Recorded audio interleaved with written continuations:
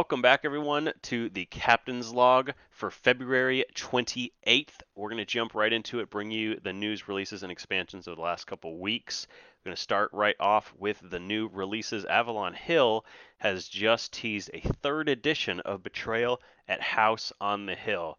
On their Twitter, they put out a short video, a little teaser trailer, letting people know that it is coming out.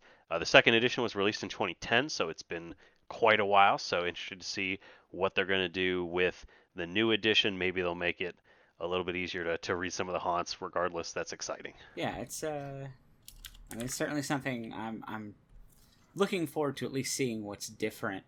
We already own Betrayal. I don't know that I'll be compelled to pick up the third edition, but it is cool that they're still working on it and improving it, because it's a game that is hard to love sometimes.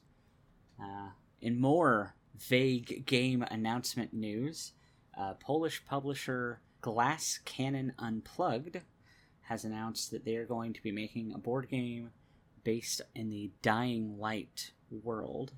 Dying Light, the video game series, running around in the last human settlement. Society has collapsed. There's zombies you gotta kill. Looks to be another sprawling adventure type board game in the likes that we've seen recently, especially with Skyrim and Witcher.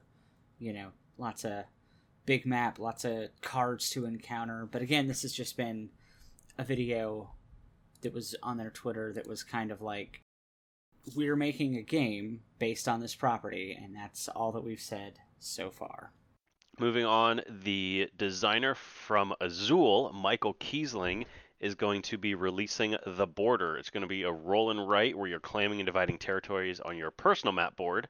You're going to be rolling 5 dice, and other players are going to get to use whatever you did not or could not use. So, very standard roll and write, but there's going to be a little bit of, looks like, interaction in what you use. So, sounds fascinating, of course. Michael Kiesling, fantastic designer, so interested to see what he does with this. Yeah, Azul is a definite top 10 in this household.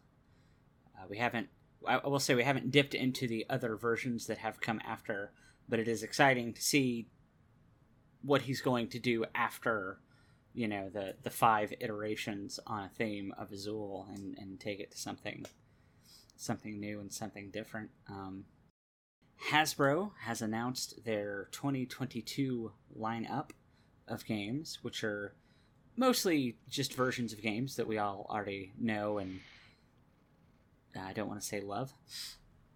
They're doing Monopoly Bridgerton, set in the Bridgerton TV universe, where you can purchase properties as seen on the show, as well as the one that I'm genuinely kind of excited about, Clue Treachery at Tudor Mansion, which is a kind of a mashup of the Clue series of games as well as the Escape series of games, where you will actually be building out the mansion as you play, similar to Betrayal at House on the Hill, trying to escape from the mansion while at the same time working together to solve the murder of Mr. Body. So that looks pretty exciting. Lots of interesting new licensed IPs there. I mean, of course, that's what you expect from Hasbro, so looking to see those coming out. Moving on to the expansions, there's a new cooperative expand-alone for Carcassonne called Fog over Carcassonne. This is actually really interesting because, of course, I really enjoy Carcassonne, and fascinating to see a cooperative game mode to have where you're supposed to keep ghosts from spawning before the timer runs out. You can incorporate it into your normal game if you want, but it can also be played on its own.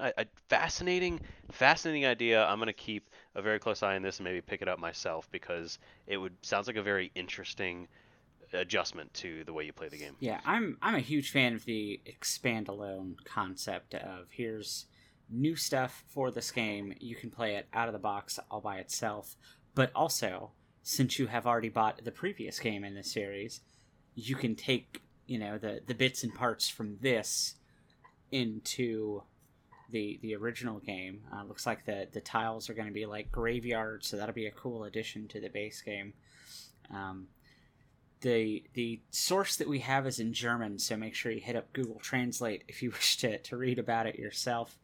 But I mean, like I said, it's Carcassonne, but now there's ghosts and it's cooperative. So that's the fact that it's not just another traditional expansion of here's 100 more tiles and one little mechanic that if you're playing with everything else you own, you won't even encounter. I like that this is a standalone thing, and it fundamentally changes the rules so much, and then also can be incorporated into the traditional base game. And the last thing we have in our expansions is Ravensburger has released their latest expansion to the smash hit Villainous, this time Bigger and Badder, which includes 3 new villains. You have Syndrome from The Incredibles, Madame Mim from The Sword and the Stone, and Lotso from Toy Story 3. And apparently Lotso will feature a brand new mechanic to the series, wherein he is working to reduce the strength of various heroes in order to achieve his end game. So the reducing their strength rather than outright defeating them appears to be a new mechanic just for this villain. So, glad to see that it's not just more of the same. Moving on to the news. The first piece of news we have is just kind of an interesting one that I wanted to share.